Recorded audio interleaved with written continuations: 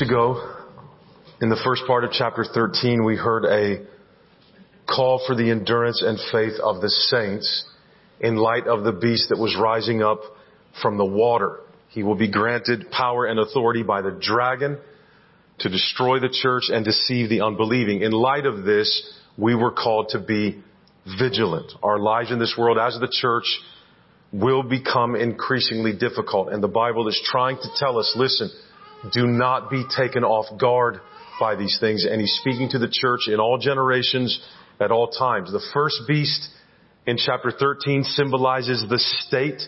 All the earthly powers and authorities, they're all, the influences behind them are wicked. They seek to destroy and to deceive. Tonight, in the second part of chapter 13, a second beast rises, this time out of the earth. So verses 11 through 18 concern the same situation as verses 1 through 8, but from a completely different perspective, and that is that of the state's ally, the first beast's ally. The first beast uttered all kinds of blasphemies and haughty words. Its anti-Christ, anti-God objective in the world is clear. The second beast makes the first beast's claims plausible and persuasive and likable. That's the second beast's role in the last days. He will destroy the church first through deceit. So in light of the second beast's authority as a false prophet to deceive, we are also called to wisdom in the last days. So let me pray and we'll read this together. Father, we are more dependent on You. I am more dependent on You than we can imagine. So Lord, would You do a work in this place tonight, Father, in the name of Your Son, Jesus Christ. Help me preach. Help me preach accurately. Help my tone, my content be pleasing to You, Father, and enable every single one of us to hear, even if all we can hear is that these things are really important. Father, we ask and pray for this in the name of Jesus Christ. Reveal Him to us in this text. Amen. Let me read verses 11 through 18 of chapter 13. Then I saw another beast rising out of the earth. It had two horns like a lamb, and it spoke like a dragon. It exercises all the authority of the first beast in its presence or on its behalf, and makes the earth and its inhabitants worship the first beast, whose mortal wound was healed. It performs great signs, even making fire come down from heaven to earth in front of people. What would that look like in today's world? And by the signs that it is allowed to work in the presence of the beast, it deceives those who dwell on earth, telling them to make an image for the beast that was wounded by the sword and yet lived. And it was allowed to give breath to the image of the beast, so that the image of the beast might even speak and might cause those who would not worship the image of the beast to be slain. Also, it causes all, both small and great, both rich and poor, both free and slave, to be marked on the right hand or the forehead, so that no one can buy or sell unless he has the mark, that is, the name of the beast or the number of its name. This calls for wisdom. Let the one who has understanding calculate the number of the beast, for it is the number of a man, and his number is 666. So the second beast is also rising out of something, which reminds us again, as so often happens in Revelation, of the beasts in Daniel 7, especially Daniel 7:17. These great beasts are four kings that will rise from the earth. The prophet said this beast is an obvious parody of the resurrected lamb in chapter 5, verse 6. It's also a lamb that has horns. It has two instead of seven, like the lamb did. But it mimics in its two horns. Where have we seen two before? It's mimicking the two witnesses, the two lampstands, and the two olive trees of chapter 11, verses 3 and 4. This beast is the witness of the first beast, just as the church is the witness of Jesus Christ. It also speaks like a dragon in verse 1, meaning we know by now it speaks with the full authority of the devil, just like the first beast did. Crucial to understanding the role of the second beast is that he is later called the false prophet in 16:13, 19:20, and chapter 20, verse 10. That means his role is primarily a religious one. That will be his playground. A true prophet does what? Leads people to worship God, while the false prophet will lead people to worship the state, the world. And by extension, of course, the devil. We know from the 7 letters, from chapter 2 in particular, that false prophets were already infiltrating the church in Asia Minor in John's day, which is precisely what Jesus prophesied would be happening in the last days in all of them in Matthew. Paul warned of it in Acts chapter 20 for the church in Ephesus that appears in the 7 letters. Beloved, that means that this beast is manifested in various ways within the church. In the Old Testament, false prophets always ministered within the covenant community of Israel.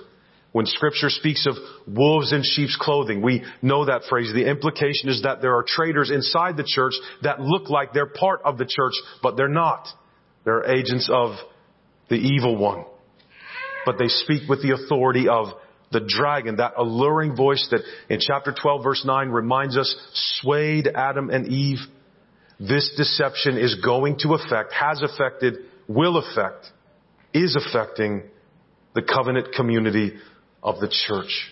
Remember that the first beast speaks blatant blasphemies and obscenities against God. It's clear where his allegiances lie. There's no question.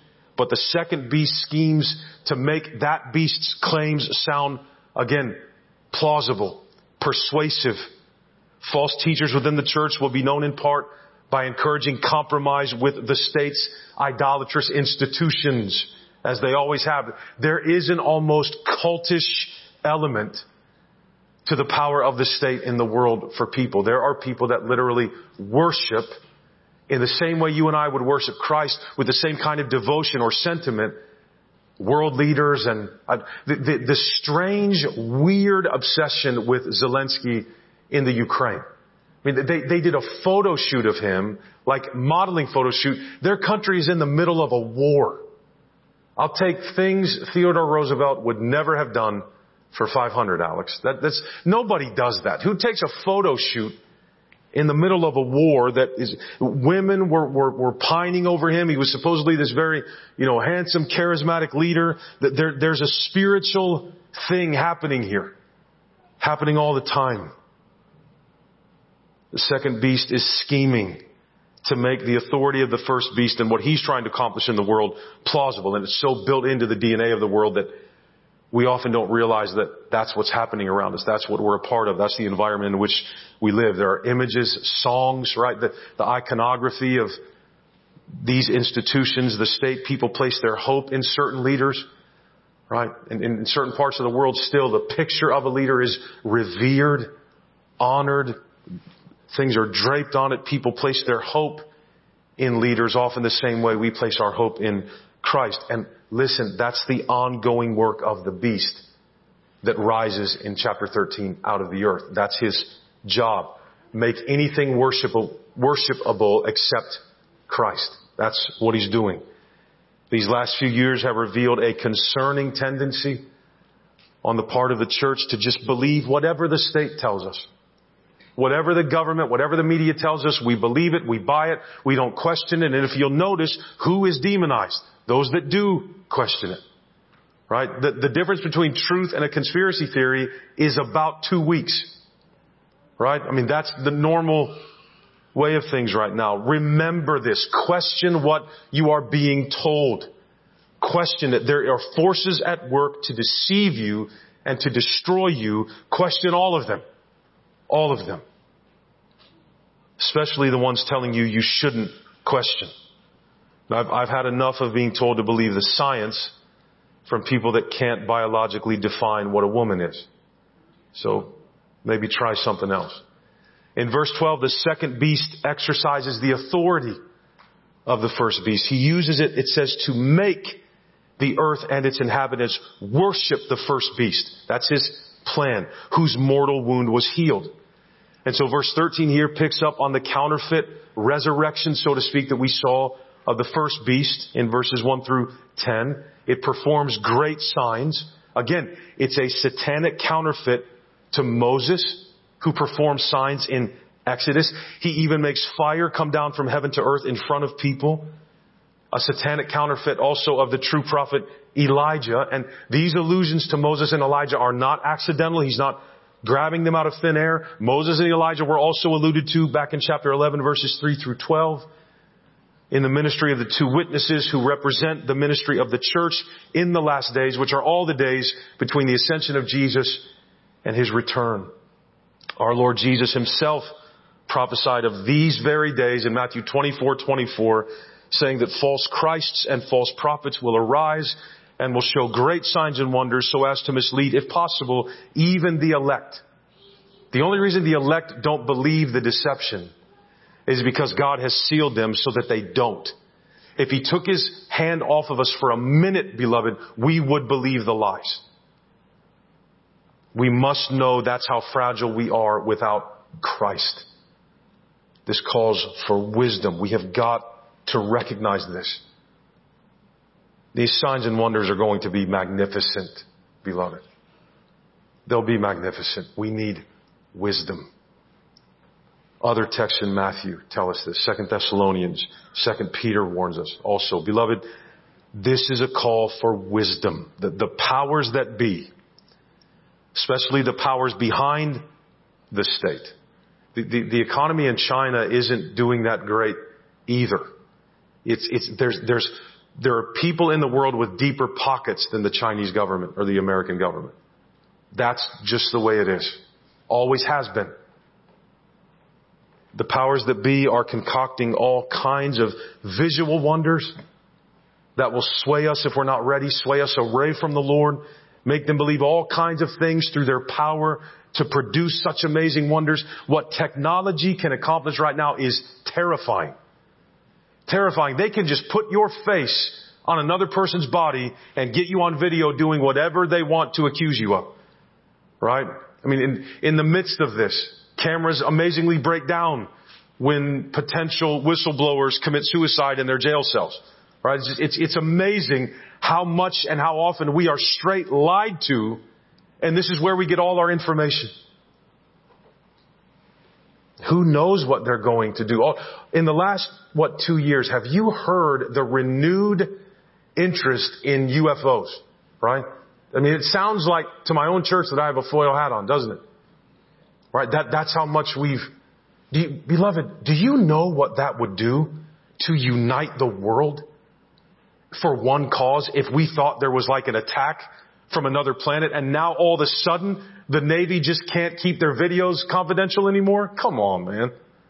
Come on. No, I don't believe in aliens, but I believe in Satan. And I believe in demons, and I believe they hate Jesus and would love nothing more than to destroy the world and destroy the church. And he will use whatever tactic he can. We had better be ready to recognize lies, beloved. In our day, now, today, tonight, we must be ready. Don't be fooled. Things are going to happen in this world and be revealed and reported that look real and are not true. How are we going to discern? Beloved, lean into Christ. Trust what He's given you in the Word and don't waver from it. And don't speculate with it, which is so dangerous because then you won't really know what you're looking at. We have to stop doing this or we're going to be fooled. Remember this, that the second beast is a counterfeit of the church. It's going to operate in the world the same way, and especially a counterfeit of the Spirit who empowers and dwells within the church. The beast is nothing against the Holy Spirit that empowers us, but he is everything against the world that is the realm of Satan on God's leash. They mimic what Christ is doing in the world through the gospel. They're spreading their agenda, their lowercase g gospel, the exact same way, and they have spiritual authority behind it to back it up and bolster it. And we aren't the only ones who pray, beloved. Satan's literal servants, meaning people that say outright, I worship Satan, I serve him, I follow him, they pray. They pray to their God. They are after our minds, beloved. That's what they're doing to sway us long before it gets to killing us at the guillotine or something. Long before we get to that point. through their ability to show us things and tell us things that will shake our very foundations, make us question everything. What the state has the ability to concoct and carry out literally could change the entire shape of the world. And how do they talk to us? The Great Reset, the New World Order, right? These aren't my words. They're their words. And now they don't even hide them anymore, right? The church has to be aware of these things. Klaus Schwab and people that talk like this, and I probably just tipped off the CIA through my microphone that I'm talking about it, right? I know that a lot of what we hear as I'm going through Revelation is new to a lot of us, and it's very different, and maybe it's a little unsettling because maybe we've been familiar with one way our whole lives, and so this is different, and we can always agree to disagree on these things, beloved. I do stand behind that, but I want you, if you can, for a moment, to hear me out, all right? It is concerning certain beliefs or views we might have of the end times, okay? If Satan has deceived us into thinking, think about this for a minute, that we won't be here to see most of these things, and then they happen and we're still here. We are not in the position the Scripture calls us to discern what is false to the extent that we need to be. If we're expecting to just get transported out and miss all of this as though this was written to people thousands of years after its audience, beloved, are we going to be able to discern? Are we going to be able to recognize lies as what they are? Beliefs have consequences, right? Our convictions have consequences. We want to be protected from the deception. Jesus has you. He has you. You are going to be fine. Don't believe the lies of the beast. You don't want to be primed to think, well, this can't be that, the great deception, and I can't follow it because I wouldn't be here for that. Beloved, at least have the wherewithal to say, this is how I think it will go, but just in case, I'm going to stay embedded in Christ and in the Scripture, and I'm going to keep trying to understand what He's told me. That's how, listen, this is just for your good. It's for your good. It will help you. It will help your family. Everything. Just, beloved, not everything is a lie, but everything that isn't Christ comes from lies. So just be discerning. Be discerning. Do not underestimate the ability of the beast to deceive us with lies that are deceptive because they look like they're truth and they look like they're real. In fact, that is how he works. If the second beast showed you the first beast and said worship him, you'd be terrified and wouldn't want to worship him. If wolves in sheep's clothing didn't wear sheep's clothing, we would kick them out of the church. We'd run from them. But Satan is not stupid. He's wiser than everybody in this room. But Christ makes him look like a clown, just so we're clear. Notice how much the false prophet's credentials in the text are modeled as a direct counterfeit to true apostles of Christ. He's a successor to his master in both ministry and in authority. He attempts to persuade others to worship his master based on his resurrection. And he performs miraculous signs as concrete manifestations of his master's authority. It looks the same. Daniel 11 warns us in 30 to 39 that a deceiver will appear in the latter days that will infiltrate the covenant community and turn people away from God. That's happening now all around us. All around us. Wisdom, beloved. Discernment. Again, beware of Christian leaders and teachers who begin to take their primary cues from the culture. What does the culture value? What does the culture think is important? We have to be aligned with that or they won't listen to our witness, right? Instead of just getting our cues from the Word. The last 20 years or so in evangelicalism, 25 have been about breaking the missional code in your community and exegeting your community. And are these things necessarily bad? No. The question is, at what point have we stopped trusting the power of the simple gospel for salvation and have begun to let it be added to or affected by the ingenuity we can work up in our communities and our ability to recognize and go along with the culture and look cool and then pull the rug out from everybody and say, by the way, you have to be forgiven of your sins. You know, it's all very dangerous. Such leaders will corrupt the church spiritually by encouraging it to live by the norms of the times and have faith in something that actually is in opposition to the reign of God and in opposition to the sufficiency of the gospel as Christ gave it. We need to know our culture. We need to know where we are and who the people are. That's what pioneer missionaries do. There's nothing wrong with that. And we need to love the people in our culture, even the ones we don't want to. But it cannot dictate to us the content of what we proclaim. The culture cannot be allowed to do that. Nor can it be allowed to convince us that certain parts of Scripture maybe aren't true anymore. Maybe they're not applicable to our day. My wife sent me a video this morning that was of a church that did an Easter play called The Lion King of the Tribe of Judah. And it was an Easter play where everybody was dressed up like the ones in the cartoon Lion King, and Simba was Jesus. And I don't know that that's this. I don't think Satan would be that corny, but you never know, man. Like there was a movie in 94 called The Lion King. Jesus is a king and a lion. So, okay, that's fine. That's fine.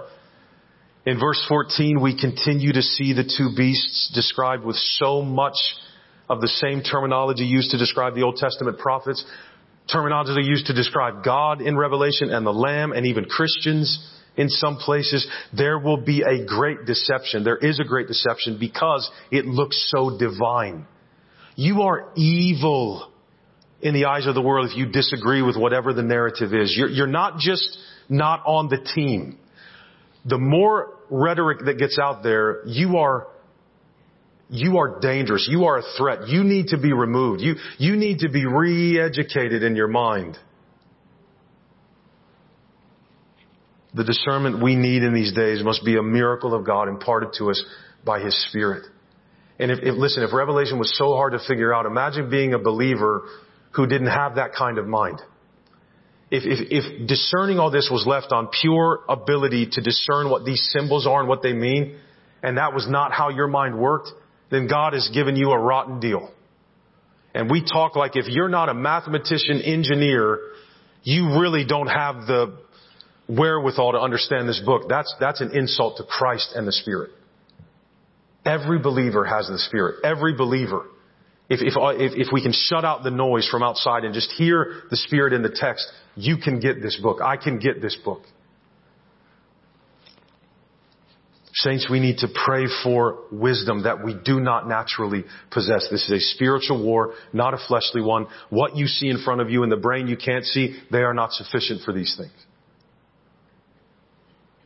We need to ask God for His grace to discern things that are only visible in the spiritual realm.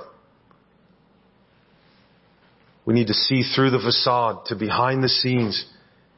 And we live in the days where these things are happening. The reason we see such similar language among the true and the false is because this false prophet and his emissaries attempt to validate their divine authority in the same way God's true prophets and emissaries validate His. God's true prophets receive their inspiration and commissions from God Himself. The false prophet receives his from the dragon, and he acts, the text says, in the presence of or on behalf of the beast to deceive those on earth. Demonic signs convince earth dwellers to believe in and follow the beast to such an extent that they make an image for him so they might literally worship him, as Daniel 3:15 prophesied, this image. Right? The image of God is all over the world, written into mankind. The image of the beast is all over the world because mankind is fallen. You are of your father, the devil. Do you remember when Jesus said that? He could see. He could see. This command that he gives to perform idolatry in verse 14 reminds us of what we saw in the beginning of the letter, the pressure being placed on the citizens and churches of Asia Minor. They were called in their lives to give literal religious homage to the image of Caesar as a divine being. There was a literal imperial cult. He was worshipped as God. And we don't normally use that language anymore for leaders because that's archaic. It doesn't fit with our times. But this is how, again, many view political leaders, with literal religious spiritual devotion as saviors and purveyors of a new world order that will finally bring peace. That's the image of the beast, beloved. No one brings peace except Jesus. Nobody. So if someone arises that can do it, and it's not Jesus, it's the beast. Make no mistake. By the end of the first century, all the cities that were addressed in those 7 letters had temples dedicated to the deity of Caesar. Every single one of them. That image in Daniel 3 points us also to Daniel 8:25, where this end-time king causes deceit to succeed by his influence. That's the second beast. And by smooth words, Daniel says in 11:32, turns to godlessness those who act wickedly. But the dragon's great deception, the way he is able to do all of this, is that alleged resurrection that is alluded to here again in verse 14, which I believe is Satan's consistently successful ability to wield authority in the world after having been killed, so to speak, at the cross and defeated and defanged and dethroned. That's what Colossians 2 makes very clear happened at the cross of Jesus Christ. Evil abounds, and yet Christ is risen. And evil is more accessible and more natural and for some reason to us more enjoyable. And so of course it picks up traction that builds over time. That's why you have that great admonition in the end of Revelation where the Lord says, listen, people will do evil and they'll continue to do evil. Don't be swayed. It will get worse. Don't be swayed. Don't think that I'm losing because of what it looks like with your eyes. We don't look to what is seen. So why does God give signs then? Oh, beloved, let us discern what words mean. That's not condescension. Beloved, we're at war. We're at war. To the natural eye, it always looks like Satan is winning. Always. That makes people buy into the beast's lies. They don't know that, of course it looks like he's winning. That's God's design for him right now. They don't know that. In verse 15, we hear that concept again of authorization being given to God's enemies to actually carry out their schemes. Just as we saw in Daniel 7:6. Look at verse 15 here again. And it was allowed to give breath to the image of the beast, so that the image of the beast might even speak and might cause those who would not worship the image of the beast to be slain. Maybe this manifests in many different ways, but also remember what the Egyptian magicians, Jannes and Jambres, could do. Beloved, they did that in league with demons.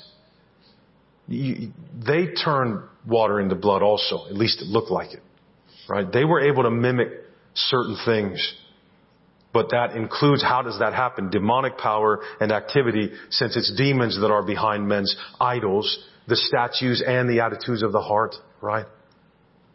Great. They have the enemies of Christ, Satan and his minions. Beloved, they have great power. Great power. Again, it's not a drop in the bucket compared to that of Christ's, but it's Christ that has sovereignly designed, God the Father through the Son has designed that the world go a certain way. And in that, He has endowed them with certain authorities and powers, and they can wield them. And sometimes we're so earthly, we just can't imagine that there's stuff going on. Beloved, there's stuff going on. Even here in Moundsville, right? The enemy makes you think it's all out there. No, it's here. The beast is working here to fool people. Our community by majority is lost. It's not following Christ. Beloved, it's here. It's here. We are fighting against the devil in this town. The devil for the souls of these people. Oh, how he's just lulled us to sleep. It's all out there. It's all in the future. Beloved, please just hear the word of God. John reveals here that the second beast is so persuasive. They can do signs too, believable ones. He's so persuasive in demonstrating the image of the first beast, which in the first century, they would have identified immediately as Caesar, precisely because he so looks like true deity. Everything people want out of God, they will find in the leader they think will give them what they want. It's the dragon that stands behind this image and makes its decrees that are embraced and believed through him. Remember, Satan hates God. He wants to be equal with God. He wants to be worshipped, is what that means. So he has a religion, and it's called the world. Oh, it's God's world. And the world God made is good, but it's infected. It's infected. So again, we see that the second beast is a counterfeit of the church in his role, his mission, and mainly of the Spirit who empowers the church. The word breath that we saw here in verse 15, that's the same word in Hebrew that's used in Ezekiel 7 for the breath of God blowing on the valley of dry bones and them coming to life. This is a spiritual ability to deceive that the second beast has in verse 15. And this image is not only a reference to the idol of Caesar. Of course, he fit for that time in the manifestations of the beast. But this refers to any substitute for God in any age. So this situation is as relevant, or was as relevant to those 7 churches as it is to us right now and will be in the future if the church remains while Christ tarries until his return. This is the way it will be. Remember, Revelation is divided up into those groups of 7, these visions. And so each time you're getting a picture of human history and God's plan of consummation. You're seeing it from 3 different camera angles. We're in another one of those right now. In verses 16 and 17, the fact I should say that chapter 13 speaks to all of history, lets us make the application to us in our day also in verses 15 and 17. In verses 16 and 17 comes a demand from the beast that both small and great, both rich and poor, both free and slave, to be marked on the right hand or the forehead. Be willing to consider this, please. This is a figurative way to describe the allegiance of those who follow the beast, rather than those who are marked by and have faith in Christ. It's very possible, we at least need to consider, that many of us have been fooled into thinking that a one world government or a microchip to buy things, that's what the mark of the beast is, right? Or maybe the vaccine.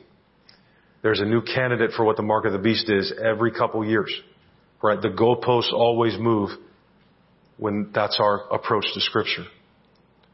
And so now, what do we have? We have so many Christians saved and secure in Christ, worried, fretting. They may take the image of the beast by accident and be condemned. Do we see what the enemy does? How he makes Jesus and his salvation so flimsy to us. In the name of Jesus Christ, at the cross, sins were forgiven. Wrath was satisfied. Righteousness was offered up for me forever by my substitute. But I might accidentally get a microchip and lose all of it? Beloved, are you kidding me? Are you kidding me? That just blows all of it out of the water? Satan is crafty, beloved. This isn't a stamp. It's not a microchip. It's in the spiritual air that you and I live in right now. The mark of the beast is the willingness and desire to go along with his idolatry. That's what marks those who don't follow Christ. So we fight the wrong battles when we should be guarding our hearts with wisdom. The mark on their forehead, which is the name of the beast or the number of his name, in verses 16 and 17. Since we've had 12 chapters before this, is the parody and opposite of the seal that are on the children of God back in chapter 7, verses 3 through 8, which is the divine name written on their foreheads, those of true believers, which, by the way, will be seen immediately in chapter 14, verse 1, God willing, next week. We go right from the mark of the beast to 14:1, and the mark of God on His people. If one mark, and by the way, it's seen again in 22:4, and back in 3:12, it was seen. If one mark is literal, on the skin, in the skin, then the other one is too, or you're inconsistent in your theology. So where is everybody's mark that they belong to Jesus and not the devil? Where do you have it? Right? If one's literal, so is the other one. So where is it? Where's your tattoo of the name of God written on your forehead? Because that's what it says it is. So where is it? One way around that, well, that's not talking about us. Oh, yeah, it is. Yeah, it is. As Graham Goldsworthy, tremendous author, writes so well, no one supposes that to be a child of God, we must have a literal mark on our foreheads.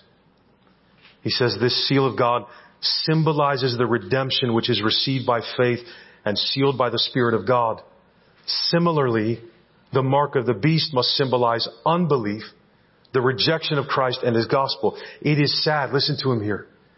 It is sad that many Christians are being led to think of their eternal security as depending not upon the finished work of Christ for them, but upon their prophetic astuteness in discerning the supposed relationship of the beast to the development of a new global fiscal system.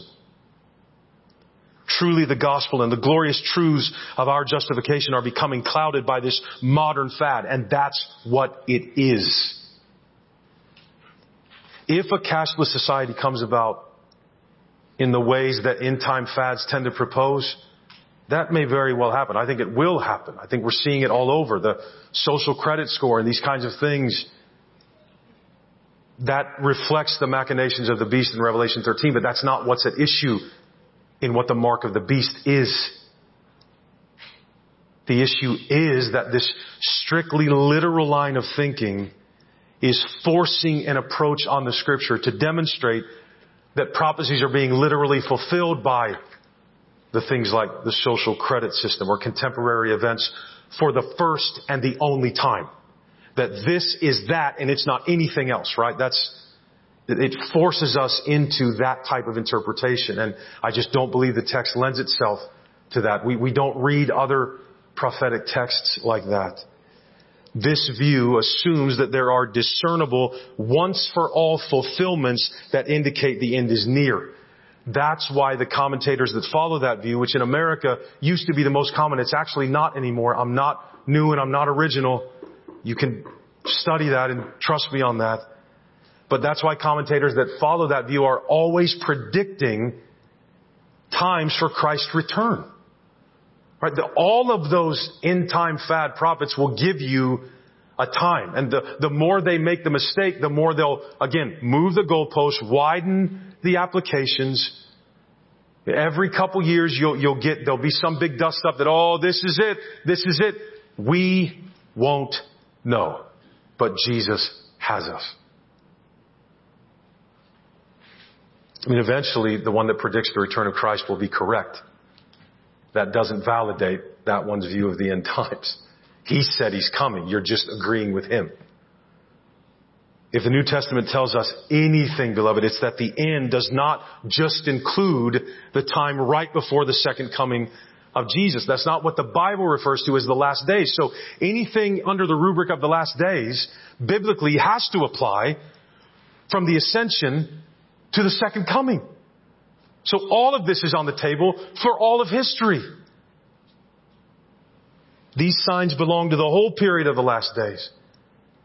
The only consistent way to deal with it then when we come to things like this is to see the mark of the beast as characterizing godlessness and faithlessness, while the mark of God characterizes the sealing of those who through faith in Christ are saved eternally. And if you're wondering, as I would be if I were in your shoes, what if you are a false prophet? What if you're telling us this liberal thing, which it's not, but that's what it sounds like if it's new, right? It always sounds like, Tony, what if you're one of those and you are just trying to convince us not to think that's the mark, so that when it comes we'll get it? That's fair. That's fair. Right? I'm a human being. I would just ask you, how are we going to know? Be honest with the text. Be honest with the text. Let it speak. Wisdom, beloved. Wisdom. We've seen even this type of language before in Scripture. We've seen it. In the Old Testament, what did God tell Israel that the Torah was? To serve as a sign to you on your hand and as a reminder on your forehead. It was not a mark. To remind them continually of what? Their spiritual commitment and loyalty to God. In Exodus 13:9. We see the New Testament equivalent of this back in Revelation 7:3 in this invisible seal of the name of God. The forehead is an image that speaks to ideological commitment in the mind, while the hand is something that refers to us carrying out what is in the mind. And remember, the second beast is not identical to the first. Verses 11 through 17 show us that the expression of the beast in John's time included the political, religious, and economic institutions of his culture. And all of them were connected in his time very blatantly to worshiping the emperor. So it was very easy to say, this is that. It's much more deceptive now, and we really have to learn and think critically and dig things out. The second beast has a primarily religious focus, and he's identified as a counterfeit church. Again, especially of the spirit who empowers the church. Even the patron deities of all those trade guilds in the Roman Empire had gods that were worshipped alongside the emperor. It was just a pantheon of gods. And so, in other words, there weren't and there aren't many places of life where Christians can escape the pressure of idolatry. It's everywhere. It's even in the air. It's no different today. So, beloved, we must be on guard against false teachers now. We have to have elders in our churches who can identify false doctrine. The church needs it. It's God's design. The beast's agents will infiltrate the church, beloved, and we must remain vigilant. There's a spiritual war happening right now, and it comes out in the ways the state pushes idolatry against Christ. Look at verse 18. This calls for wisdom. Let the one who has understanding calculate the number of the beast, for it is the number of a man, and his number is 666. By the way, in some manuscripts, it's 616. So, there's a fly in your cake, right? I lost that metaphor somewhere. And so, this is one of the most debated verses in the entire book of Revelation, in the entire Bible, right? There is huge disagreement over the identification and meaning of the number 666. At one time, for a long time, the most common position taken in the Western world, coming out of theology in the 19th century of the Second Great Awakening, and Finney and Sperry Schaeffer and Schofield mainly, and there was a time when in the Western world, the interpretation of this text was based on what's called gematria. It was a technique in the ancient world where letters of the alphabet could be substituted for numerals. We don't do that too much anymore, but each letter could stand for a number.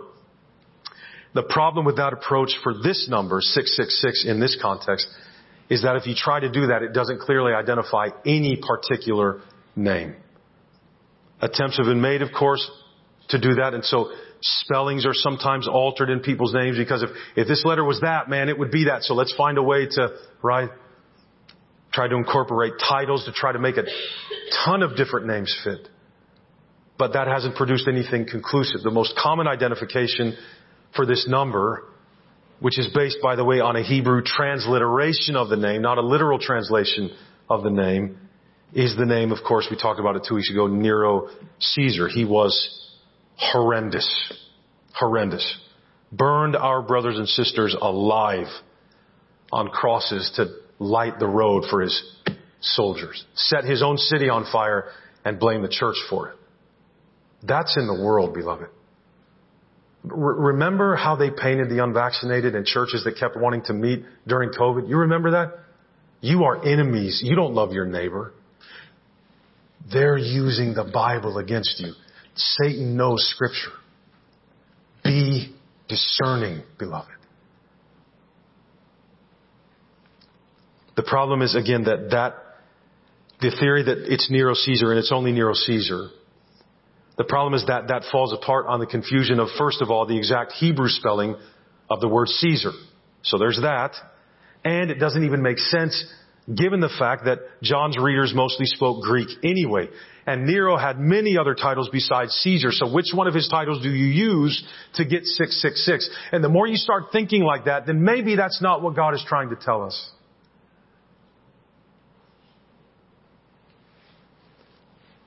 And when John is using gematria or using something like that, he'll tip off his readers by saying something like the number in Hebrew or the number in Greek is, since those are the phrases he uses when he wants to do that. Like we see in 9:11 and 16:16. That's what he says when he wants to be sure to draw the reader's attention to the significance of the language in order to understand what he's saying or what he's pointing to. Here, we do not have that. We do not see that. There's no pointer at all. It's just this number of a man. There have been attempts, unsuccessful ones, to identify this number with other Roman emperors, or even combinations of several emperors. It never stops. There's a study on this text that says over 100 names were proposed in Britain alone between 1560 and 1830. In the 20th century, the names of Kaiser, Hitler, and others were calculated, and magically, they all equaled 666.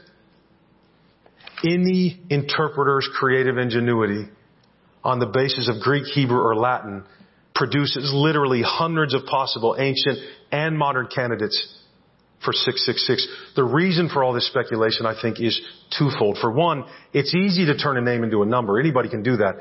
But getting the right name from a number is something completely different. Secondly, the point is not to identify one person or one leader. The point in context is there in 18 to prepare the church for wisdom, because this beast will always be present in the world. Because this number is put forward as what? The number of a man. Well, that narrows it down.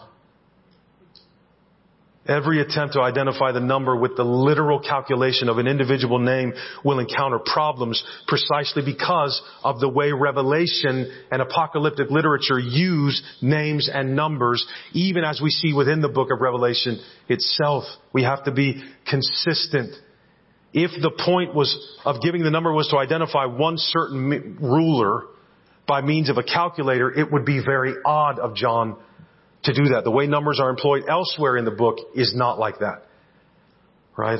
That's a normal element of apocalyptic literature, to use numbers to signify certain things. Doesn't make it any less God's word. What God intended the text to mean is what it means, and that's holy and sovereign and perfect and infallible and inerrant. Our interpretations are not. The word is. 24 elders, 7 seals, the 144,000, 3.5 years, 2 witnesses, 7 heads, 2 horns. All through the book, there's literally no evidence of any other number in the book being used to identify one certain person. All the numbers in Revelation have a figurative significance that symbolize a spiritual reality. That's why it calls for wisdom. It doesn't call for logic. None of those other numbers involve any kind of literal gematria calculation. Again, immediately in 14:1. Saints with Christ's and God's name written on their forehead appear. That placement shows us, okay, this is a parallel contrast between the beast name, his number, and the Lord's name. If the Lord's name refers to a pure spiritual reality, which it does, then so does the former. 666 symbolizes the height of incompleteness and imperfection. We have people afraid of the boogeyman. And he's everywhere. In everybody that doesn't belong to Christ. When those people are authors and politicians and movie directors and songwriters, and the air can get pretty thick with the influence of the evil one. The beast is the direct antithesis in the text of the perfect Lamb who was slain and rose again to eternal victory, not a counterfeit one. In verses 3 to 14, there's this repeated emphasis on how the first beast is a counterfeit of Christ, while the second beast is a counterfeit prophet, a counterfeit church, so to speak. By rejecting his idolatry, beloved, we avoid being identified with his name, which is imperfection and unrighteousness personified, because to be identified with a name is to be identified with that person's character. You and I belong to the Lamb. In verse 18, there's an exhortation not to be deceived by all this falsehood, since Christ has given us the ability to withstand it. He's just telling you, believe what I told you. We're thinking, well, what are we going to have to figure out? No. Believe what he has told you and your mind is safe. That's why we preach the gospel every doggone Sunday, and we aren't stopping.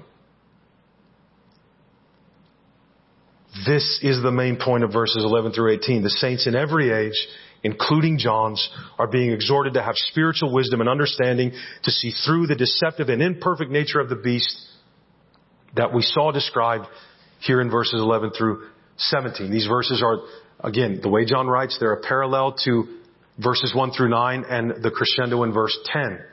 You see the same thing in 11 through 17 with a crescendo in verse 18.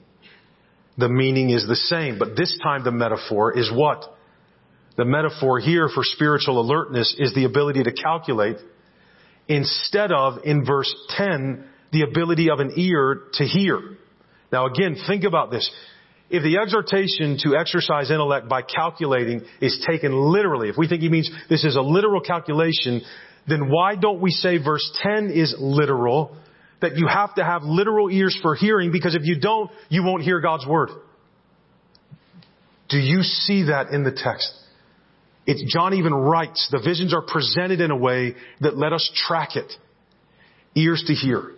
Calculate a number. Just have wisdom. Have wisdom. Receive the word of God. Have wisdom.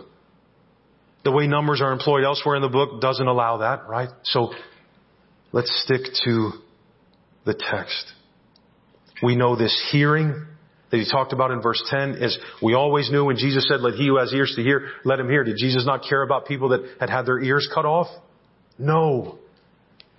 We know this hearing is a spiritual reception of God's word, just as this calculating is spiritual discernment of the beast's ways and schemes, since he is the direct opposite of Christ. I'm almost home, all right? Notice that the number of the beast is the number of a man, not the man. That's important, things like that. That implies the general idea of all humanity, more than one special individual. The beast could always manifest in one person, absolutely. But in general, the text speaks to the world set against God and its influences. Again, the Bible isn't written just for mathematical geniuses or linguistic geniuses. It's not. 666 is a number common to fallen humanity in total that worships the dragon and his image. This beast is the supreme representative of unregenerate and fallen humanity, separated from God, but always trying to achieve his likeness and be worshipped. So Satan is at work in TikTok and Facebook and everywhere somebody would look for validation rather than to Christ. And all this calls for wisdom in the church, not endless speculation and code cracking. It's just, he loves us. He didn't do that to us. Right? He didn't make it so only one little group of people in a room somewhere finally figure it out and then they disperse it to everybody else. That's Catholic. Okay? As believers, we must be aware of compromise. We must. Not just with a historical cult or individual cult like Caesar's, but with all the facets of the state throughout the course of history and the way that it colludes with religious, economic, social institutions, the idolatrous culture that epitomizes fallen humanity. John isn't admonishing us to get really good at math and geometric calculations, beloved. And again, if you listen to a last days ministry, that's basically all they do, is identify things and set dates. Formulas, equations, that's not how we're to read the text. It's not. And if we would hold these men accountable for all the mistakes they make, rather than just not wanting to consider that they might be wrong and maybe we are wrong, we don't want to do that, do we? We don't want to do that. So we never hold false prophets to account. Not in the sense that a false prophet in the sense that they're working for the beast, but if what they say doesn't happen, beloved, you know what they did to guys like that in the Old Testament? They killed them. That's how much God values the truth of His Word and the integrity of it for His people. No, we shouldn't kill them now. That's not what I mean. But we must be aware of the spirit of Antichrist. 1 John 2:18, 1 John 2:22 and 4:1 through 3 and 2 John 2:7, because his image is everywhere all the time. And it expresses itself in the most unexpected places, even the church. In light of the second beast's authority as a false prophet to deceive, we are called to wisdom in the last days. We need to develop discernment to recognize all the ways and schemes of the enemy that infiltrates the church all throughout history until the very end. So how can we get such discernment, Tony? And it's getting late. Beloved, we must look to wisdom personified. If the Bible calls you and I to wisdom, does it mean a general idea? There are very wise unbelievers. Wisdom personified is in Christ.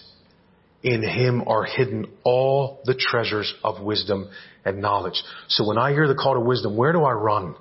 I run into the strong tower where I'm safe. I run into Christ and I listen and I read and I pray and I believe, beloved.